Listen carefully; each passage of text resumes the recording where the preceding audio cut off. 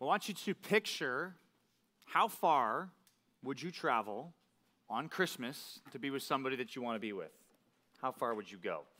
Maybe that's the wrong question. Maybe it's not how far you would go, but how long you would be willing to travel to get there, right? Because I could say, hey, we could go across the world in 24 hours, and that would be quite a trip. If we said we're going to Australia, if we said we're going to New Zealand, or we said we're going to somewhere in Asia, it's like that's a lot of plane flights. We got to stop at different places. It's going to take a long time to get there. But ultimately, you can get anywhere in this world in less than 24 hours, just about.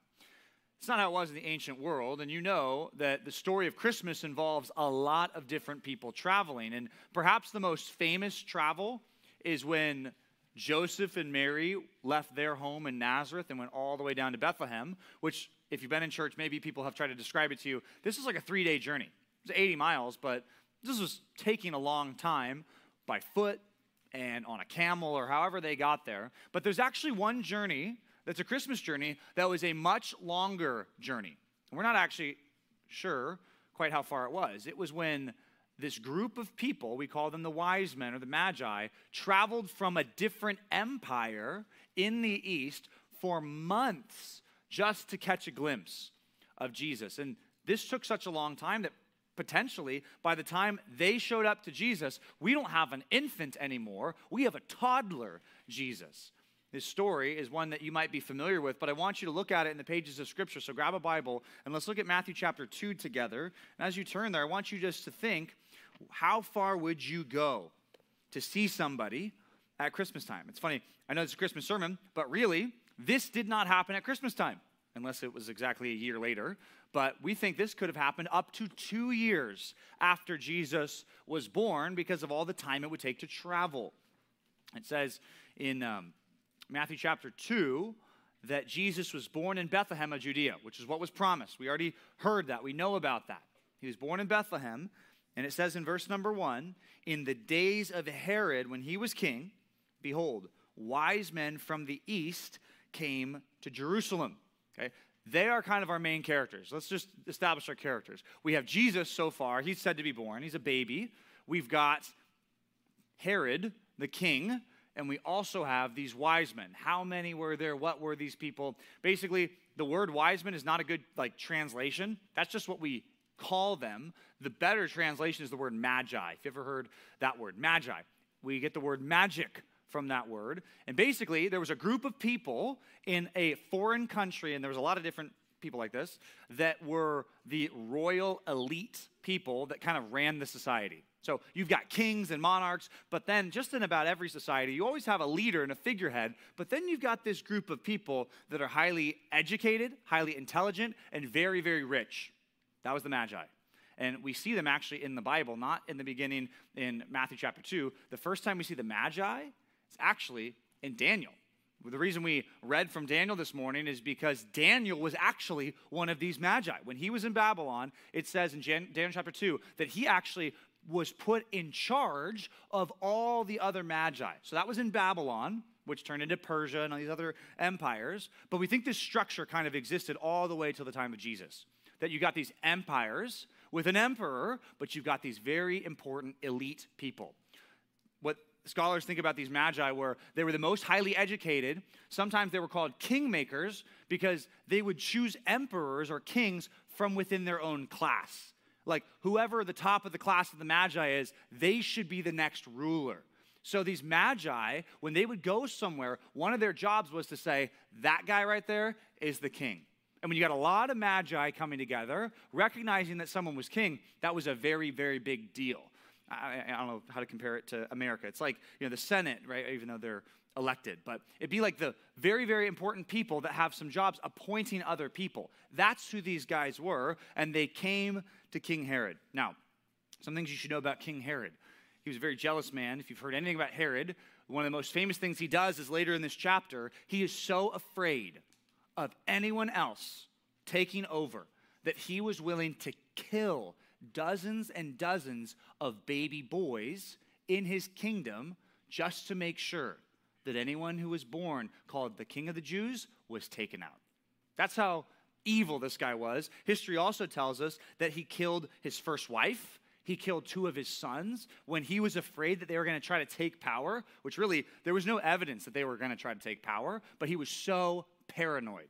Right? You can imagine this. You've got this group of royal elites, the most highly educated that come from the east. And then you've got this evil tyrant. And they meet. And they come in Jerusalem. And look what the wise men say in verse number 2, saying, this is what they came to Herod and said, "Where is he who has been born King of the Jews?" So what they're asking for is, where is the king? Where is he? Now, if you were in Jerusalem at that time and someone said, "Where is the king of the Jews?" who would you be pointing to? You'd be pointing to King Herod.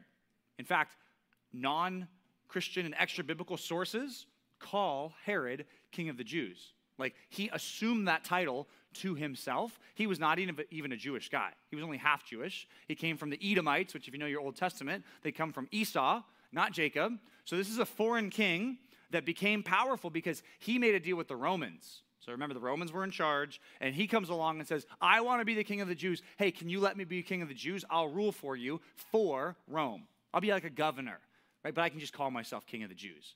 And Caesar Augustus was the one who actually said, "Yeah, you can do that." So in 37 BC, which is like 30 years earlier, Herod becomes king. But not king. He's not a monarch. He's really just a governor, but he calls himself King of the Jews. And the wise men come along and say, "Where is he who has been born King of the Jews?" The irony in this passage is Herod was not born King of the Jews.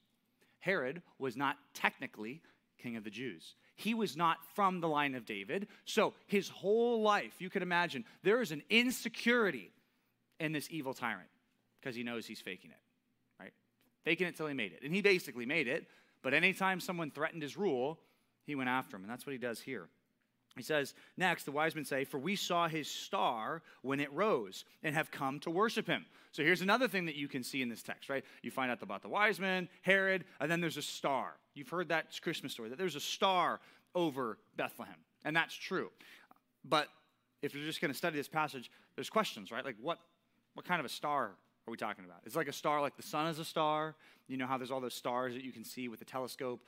How could a star like that have led these Magi who study the stars? How could it have led them to Bethlehem? Well, I don't know if this is a controversial take, but I don't think it was a star.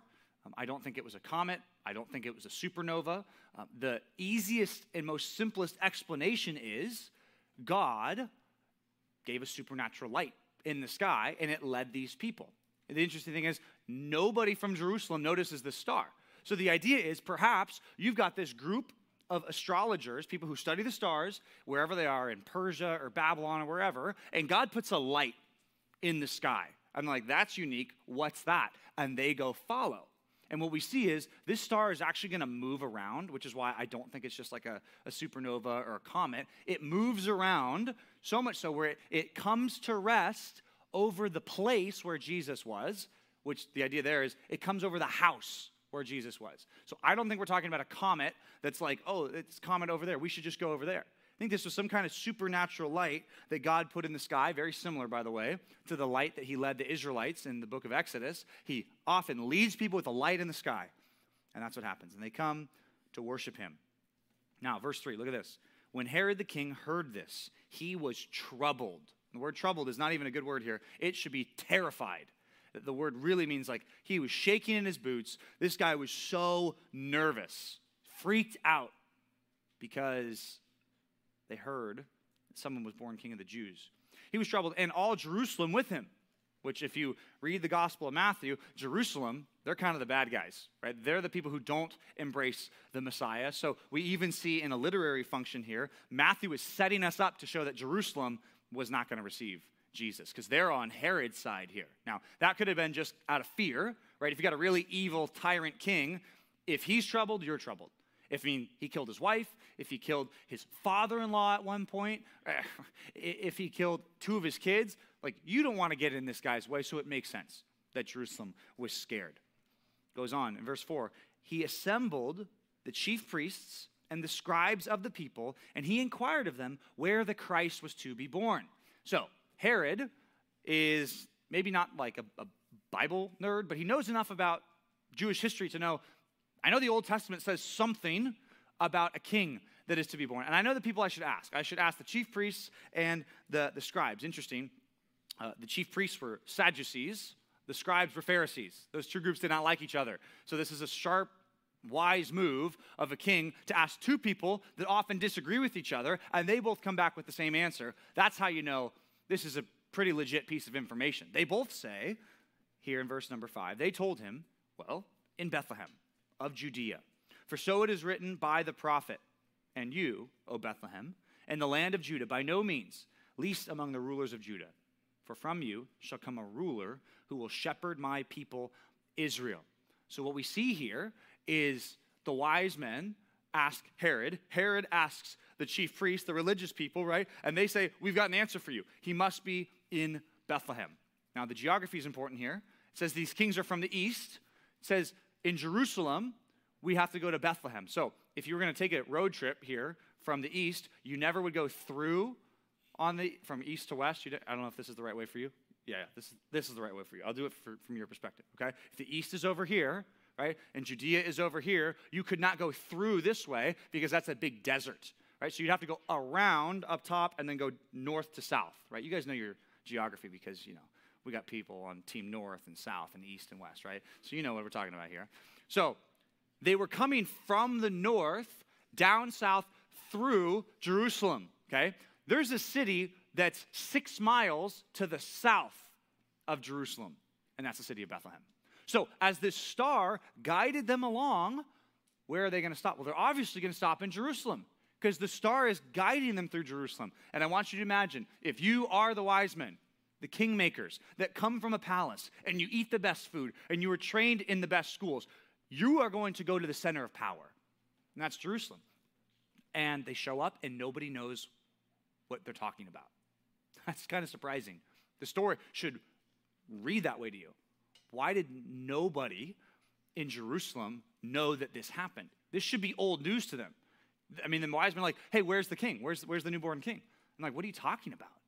We don't know what you're talking about. Oh, don't tell Herod. And he does. Verse 7 says, and Herod summoned the wise men secretly and ascertained from them what time the star had appeared. Right? Because Herod's thinking, okay, if there's some star that's in the sky that you guys have been following, when did that show up?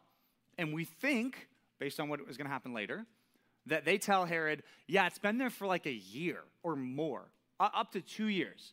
Because what Herod is going to do is he's going to make sure every child, every boy under 2 years old is killed just in case. And it says in the text that he did that based on the time that the Magi told him. So this could have been 2 years later. And he says in verse 8, and he, Herod, sent them to Bethlehem. So he says, go down south. Go and search diligently for the child.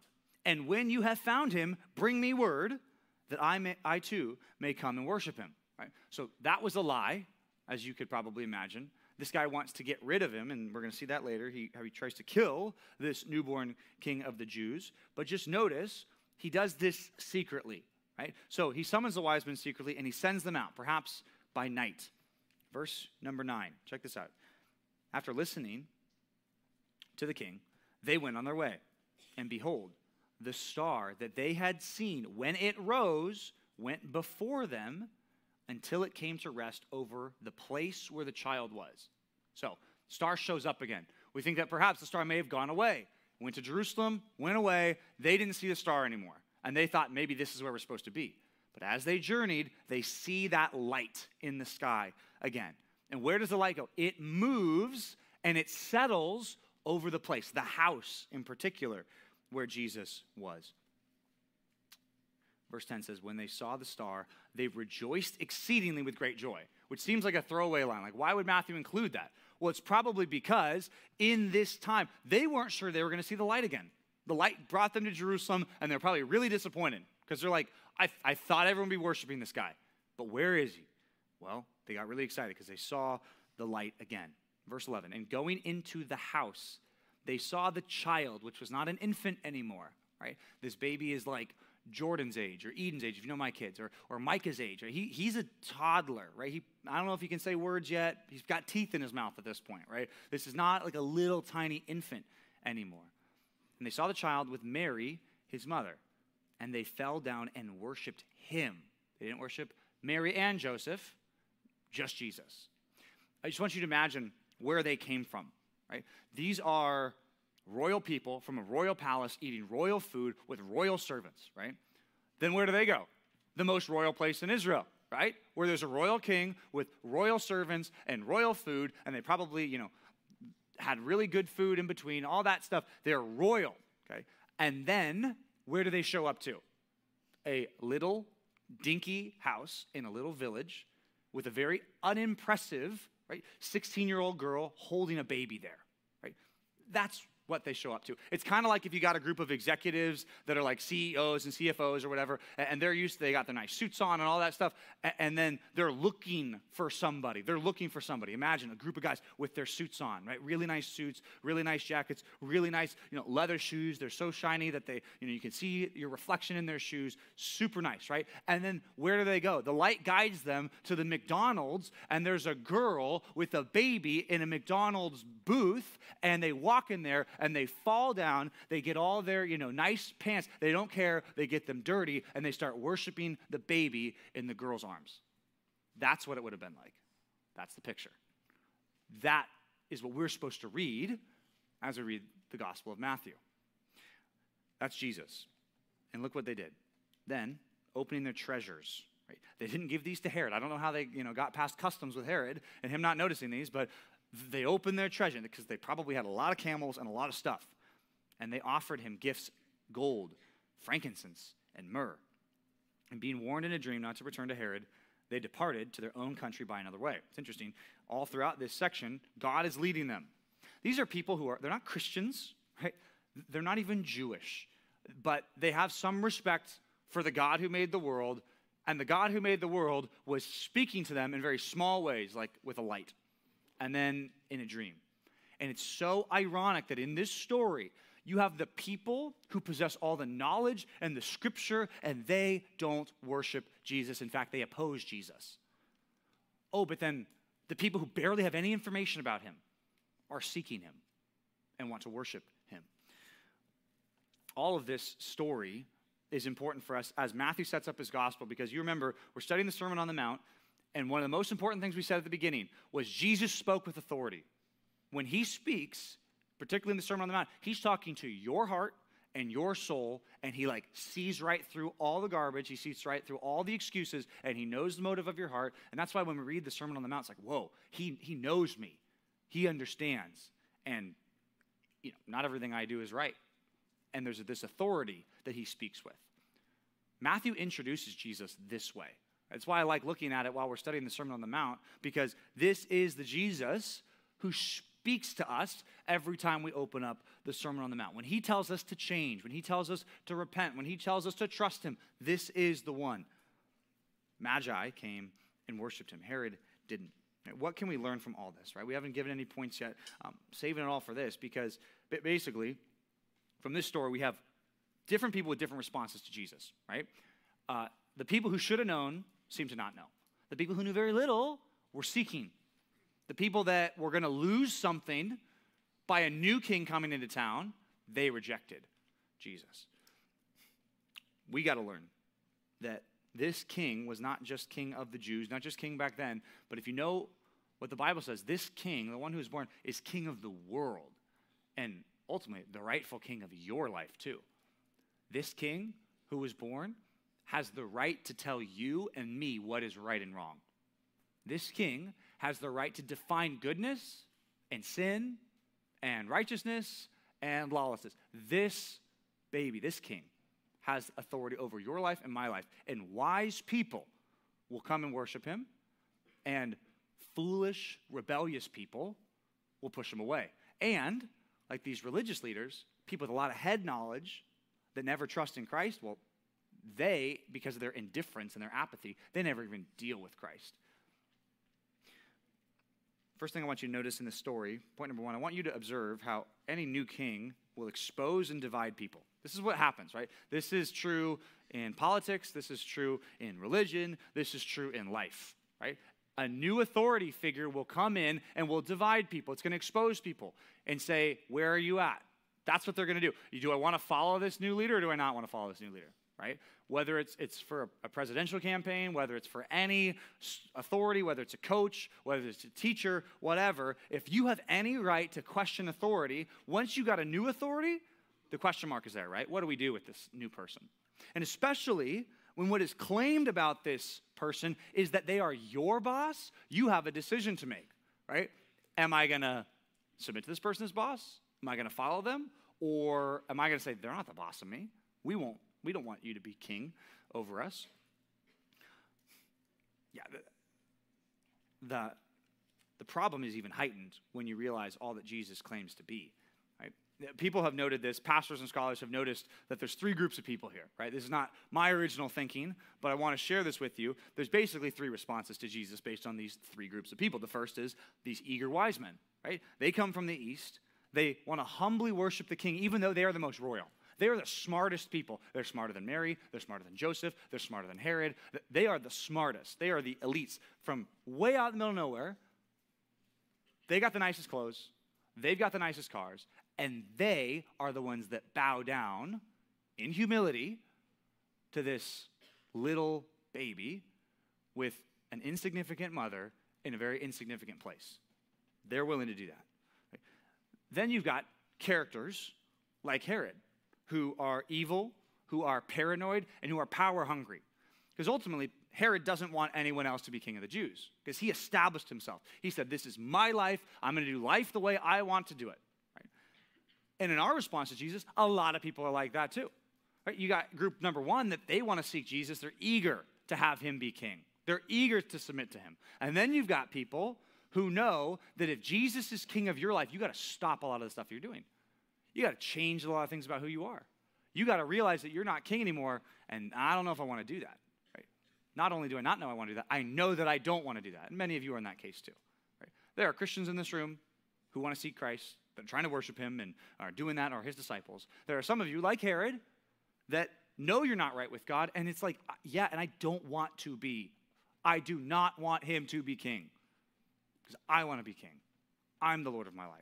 I don't want Jesus coming in and messing up any of my plans. I don't want church people to come along and tell me that I'm wrong about anything. I don't want anybody in my life to use God's authority to say, this has got to change or this has got to adjust. We don't want it. We don't want that. People like Herod. And then you've got people like the religious leaders. Right? They're the ones that we don't hear much about, but it is so interesting. They're the ones that have the answers. They know where Jesus was going to be born. They know where the Christ was to be born. And guess what they never do?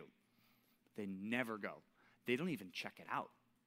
They don't go worship him. We don't see them showing up until Matthew 3 and 4 when they send Pharisees out to just check on Jesus and say, is this guy teaching the right thing? That's like 35 years later. Whole different, those aren't even the same people anymore. They don't seek Jesus. They're not ready to worship Jesus. They're apathetic. Right? There's a third group, right? People who have the head knowledge. A lot of church kids are like this, right? You know the truth, but you don't want to respond to the truth. It's not like you've said, no, I hate Jesus, I'll never follow him. And it's not like you've said, I love Jesus, I want my life to be about him. It's just kind of in the middle with all the head knowledge, right? A lot of us in the room are like that too. A lot of people who grew up in church. A lot of people whose parents perhaps are Christians, but you're not really sure what you want to do, and you kind of have your life the way you want it, and you don't want Jesus to mess that up either. The religious leaders should have known better, but they didn't do anything about it. In the Gospel of John at the beginning, when John introduces Jesus, he says this. This is in John 1:11. It says, Jesus came to his own people, but his own people did not receive him. But to all who did receive him, who believed in his name, he gave them the right to become children of God. So Gentiles, people outside of God's covenant. No promise is made to them. But they come, they believe in Jesus. Guess what? It says you are as much a child of God as anybody else. That's why I think these Magi, even though they didn't have a full, complete idea of who God was, I think you're going to be able to see these Magi in heaven because they clearly demonstrate a willingness to submit to Jesus, right? You know you're not going to see there? You're not going to see Herod.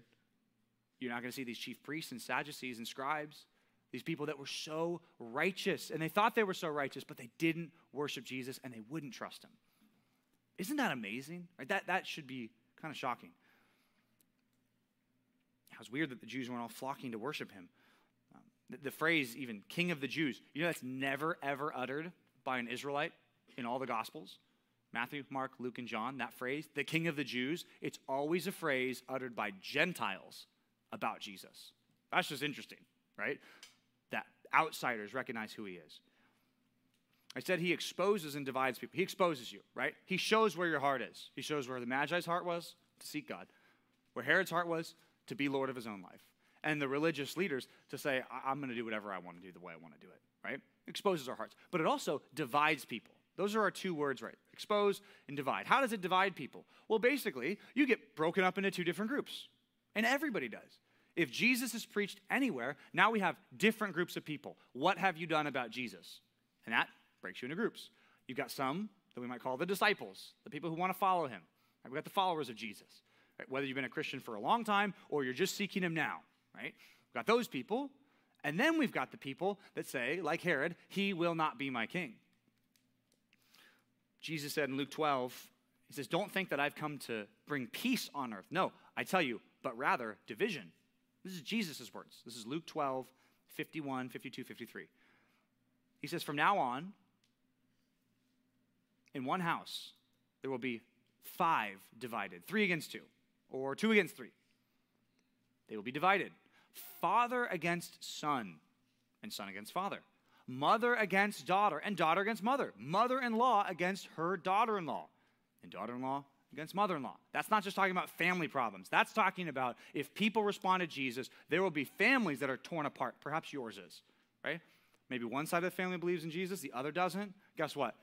Family is getting torn apart. It might be father and son. It might be mother and daughter. It might be whatever, relationship. When Jesus comes along, it gets divided. And that's what Jesus said.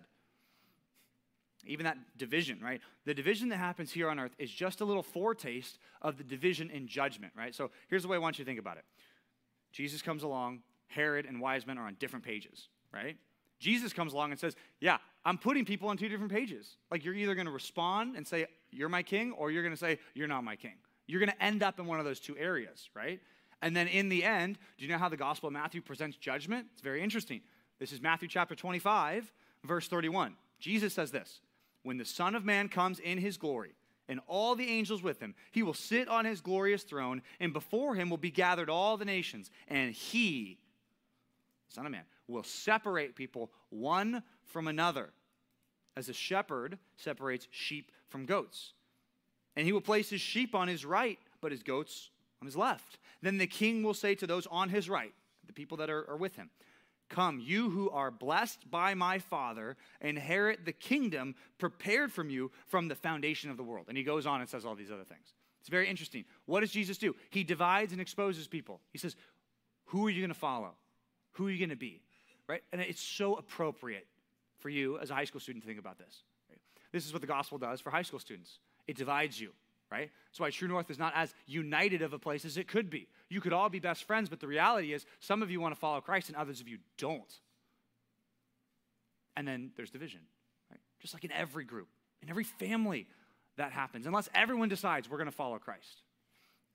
There's division. And ultimately, that's a foretaste of the division that happens in the end when Jesus says, these people are going to heaven and these people aren't going to heaven. Right? What is that based on? It's based on what you do about Jesus. Who is he? Is he your Lord? Are you trusting him as Savior? If not, well then you're making the choice of which group that you're joining here. It's so important. Any new king does that, but Jesus does that especially because of his big claims.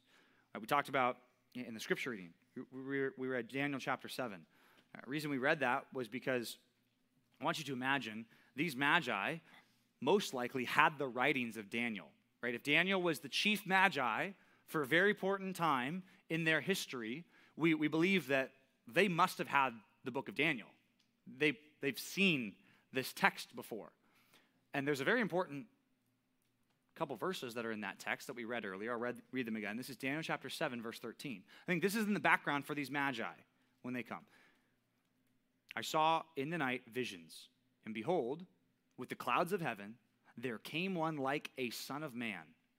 And he came to the Ancient of Days and was presented before him. And to him, so this son, this person, this Son of Man, was given dominion and glory and a kingdom that all peoples, nations, and languages should serve him. It's so interesting. Like the Magi are just like getting ahead, right?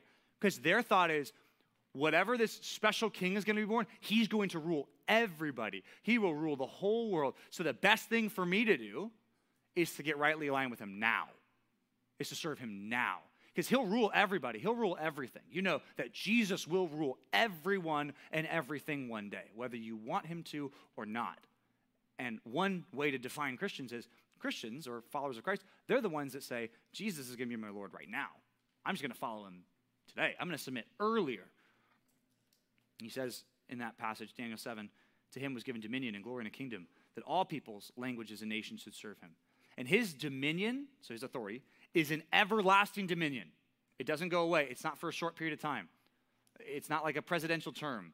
It's not even like the length of time that a dictator rules a country until he's dead.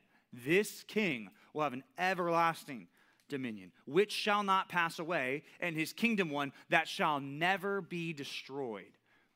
So the Magi say, I want to be rightly aligned with that king. They decided to follow him, and they decided to worship him. Right? Ultimately, that's the same decision that is brought before you. Are you going to decide to submit to Christ joyfully, or are you going to say, I'm not going to do that? That's point number 2. I want you, as a high school student, I want you to decide to joyfully and humbly submit to King Jesus. That's what I want you to decide even now. Even if you think, I'm not a Christian yet, I don't know what to do, I just want you to make the decision this morning, I am going to be rightly aligned with Jesus, and I will take whatever steps I need to take to get there. Right? I want to be on his team. I want to be on his side. That's the first step for many of us. The Magi know this. They don't know everything there is to know about Jesus, but that's what's amazing about the Magi. They have such little information, but yet they still seek. The Pharisees, they didn't decide to joyfully and humbly submit to King Jesus. And you might feel bad for the Pharisees, by the way. And I think there's room for that. Right? As you read the story, like, but King Herod is crazy. He's a tyrant. What if Herod killed them? It's like, well, in hindsight, you see how silly that looks? I don't want to worship the king, the one who has ultimate dominion and all authority. I don't want to worship him because I'm afraid of King Herod. Right? It just sounds silly when it's put that way, right? It's like, well, there's a powerful king and then there's a less powerful king, right? But I think our high school fear of man problem is even sillier. I don't want to worship Jesus. I don't want to be rightly aligned with the king of the universe because, you know, someone that doesn't even like me from fourth period might think I'm weird, right? Okay. Does that sound silly? When you put it like that, it kind of sounds silly, right? But we have to decide, like, where are your allegiances going to be? And I love that you are in high school because you can make those decisions before you have made most of your other life decisions, right? In 5 years, if you and I have this conversation and you're still a person that refuses to submit to Christ, this is going to be harder for you to do in 5 years because you've made more decisions in life and you've been more like King Herod for 5 more years, and it's going to be harder for you to say, yeah, I want to follow Christ now. You're going to have to give up even more. But, like, this is the trajectory that everything is pointing to. You cannot run from Jesus. I cannot run from Jesus. We can't run from God's word. It always proves true. You can go and live your life in opposition to it, but you're going to come right back, whether in repentance and faith or in judgment. That's how the world works. That's how it operates. The way Paul puts it in Philippians chapter 2, verse 9, he says, therefore God has highly exalted him, that's Jesus, and bestowed on him the name that is above every name, so that at the name of Jesus every knee should bow, in heaven and on earth and under the earth, and every tongue confess that Jesus Christ is Lord, to the glory of God the Father. All of you will recognize that, right? All of you will. And I want you to just recognize that now. Just see that, right? I know there's a lot more to it. Right? Oh, well, what do I have to repent of? But the first step is just say, Jesus is Lord. I'm going to follow him. He can set the terms, not me. Right? That's what it means to become a Christian. That's what it means to, even as a Christian, follow him. That's what we do every day. We say, okay, I haven't been living in conformity to what God wants. Okay, well, Jesus is Lord, so what does he want me to do? What does God's word have to say? That's a good description of how you grow in the Christian life. It's just being conformed to be more like Christ. Joyfully submit. Say whatever he wants. right? Go back to our three characters, right? With Herod, there are some people that instead of submitting to him, they see him as a rival authority and they fight. They say, I don't want to do that. There are others, like the chief priests and scribes, who are indifferent, right? They know the truth and they think, well, because now I know the facts about it, I'm good. Right? It's like, no, now that you know the facts about it, if you don't respond, you're in even more trouble. Like there are people that don't know the facts, like all the Magi's friends who don't know anything about Jesus. You could make an argument from, in general, because they're sinners, they're in trouble. That's true. But the people like the Pharisees and the Sadducees and the scribes, like the religious people who had the Bible, like they knew the facts and they were in trouble. That's why the scariest thing to be is a church kid who does not follow Christ. That's the scariest place to be because of the information. Then there's the Magi, right? They seek him. There are people right now in this room, maybe you're not a Christian yet, but you want your sins to be forgiven. You want to be rightly aligned with Jesus. Maybe you haven't started following him yet, but you're a person who seeks God. Right? That's a work that God does in your life. Right? The scripture is very clear. No one seeks God on their own. If you're a person who's seeking God, I got really good news for you. That is a great thing. I think God is working in your life if you're seeking him, because you wouldn't be if he hadn't been seeking you first. That's good news. God's leading you. Right? Maybe like the Magi. Now, you might not have a bright light in the sky that you're walking to, but he may be leading you through people in your life. He may be leading you through the Bible. He may be leading you through sermons, through church, through maybe even what your parents are saying. And it's like, I know the right path that I'm supposed to walk, and I know I'm being led there, but I'm not always making the decision to follow, right? That's where it's important for us to be like the Magi, humble, ready to go. Yeah, and there's some of you that don't know hardly anything about Jesus. This is all brand new to you, but you still are seeking. That's good. It's exactly where the Magi were. They didn't know Jesus' name. They knew very little about him. They knew what Daniel wrote, and they had some idea that a star might lead someone to a king, and they followed. They left everything. I mean, what sacrifices did they make? Have you ever thought about that? The Magi, if they're so important and so royal, what projects did they leave behind? Right? How many of their houses were being worked on, and how much maintenance did they say, you know what, I'm going to give that to somebody else because I'm going to go? What families did they leave? What children were born of these Magi that they didn't get to be there for because they said, we're going to go to the newborn king, more important than even my own kids? Like, put this in real life. These are real people with a real life with a lot of responsibility. They left a lot of things behind. They traveled for a long time. They did not get to sleep in their own bed, which was probably a really nice bed and a really nice palace. They slept in a tent, and they were open to exposure, and they went through the desert for a long time. They ate food that wasn't as good as what they could have eaten before. Why? Because they thought there is a God who is leading me to find this king, and I want to submit to this king. The Magi made up their mind and said, we're going to do what God wants because we think that there's a king that's born. If that's true, which it is, some of us need that perspective too. Right? Like the Magi. I think we can learn something from them. Whether you're Christian or not, you can learn. If you're someone who seeks God, they took whatever they had and they sacrificed a lot, and their top priority was, I am going to do what God wants me to do. I will leave behind whatever is in my life that is not going to help me seek God and seek to worship him right now. They used whatever they had. That's point number 3. I want you to use whatever you have to honor King Jesus. Use whatever you have. They had gold, frankincense, and myrrh. They were rich people. Right? This is probably a big sacrifice for them, but maybe it wasn't. Right? Maybe this was from the royal treasury, whatever. I don't know. But either way, this is a big, expensive gift that they only gave to Jesus. 2 things I think we can learn about the Magi here. They had an attitude of worship, right, that said, there's no sacrifice that is going to be too big for this newborn king. Which, why would they think that? They don't know the baby. It's not like, they're going to a loved one. That's not really the right way to think about it. This wasn't a loved one. This was like, I need to be rightly aligned with this king. But no sacrifice was too big. Right? That's the heart of worship. It's an attitude of worship. That I'll sacrifice my time, I'll sacrifice my money, I'll sacrifice my social status, whatever. No sacrifice is too big for Jesus. Right? That's the first attitude. The second attitude is the attitude of humility that they had. Right? One attitude says there's no sacrifice too big. That's kind of that attitude that helps us worship. But an attitude of humility says kind of the opposite. There's no task, there's no role that is too small, that's beneath me, right? That's another lesson we learned from the Magi. Remember, this is a bunch of guys in suits getting out of a limousine, walking into a McDonald's and worshiping a baby that's being held by a teenage mother in a booth at McDonald's. That's the picture. It's like you would freak out if you saw all these dudes show up. So much so, it's even more than that, right? You would never see so much wealth walk into the city. Their wealth exceeded that of Herod, exceeded that of even many of the Romans that were there, right? This would be foreign, exotic kind of stuff.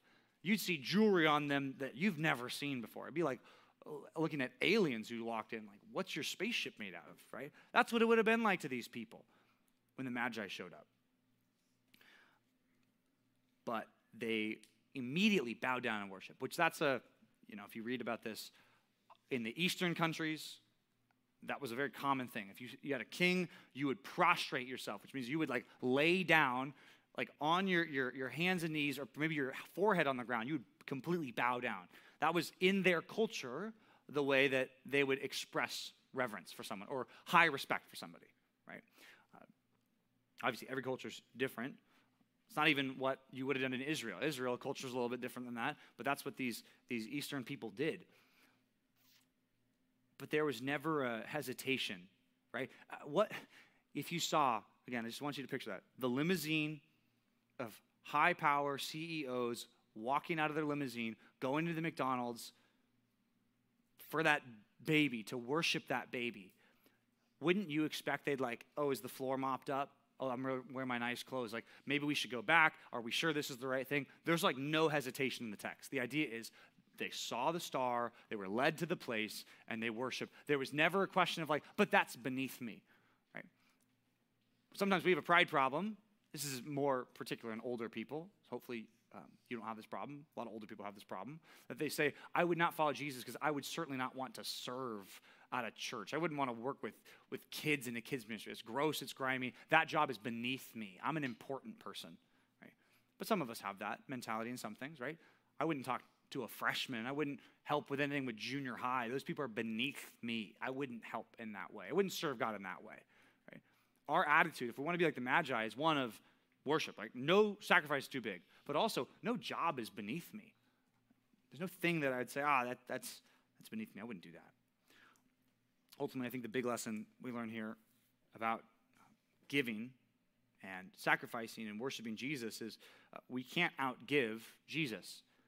Like when the Magi came and made that sacrifice, it's an amazing picture of humility, but it is nothing compared to the humility of Christ leaving the Father's side, being conceived as an embryo, being born in a manger, being placed in that mother's arm. That step down of humility is even greater.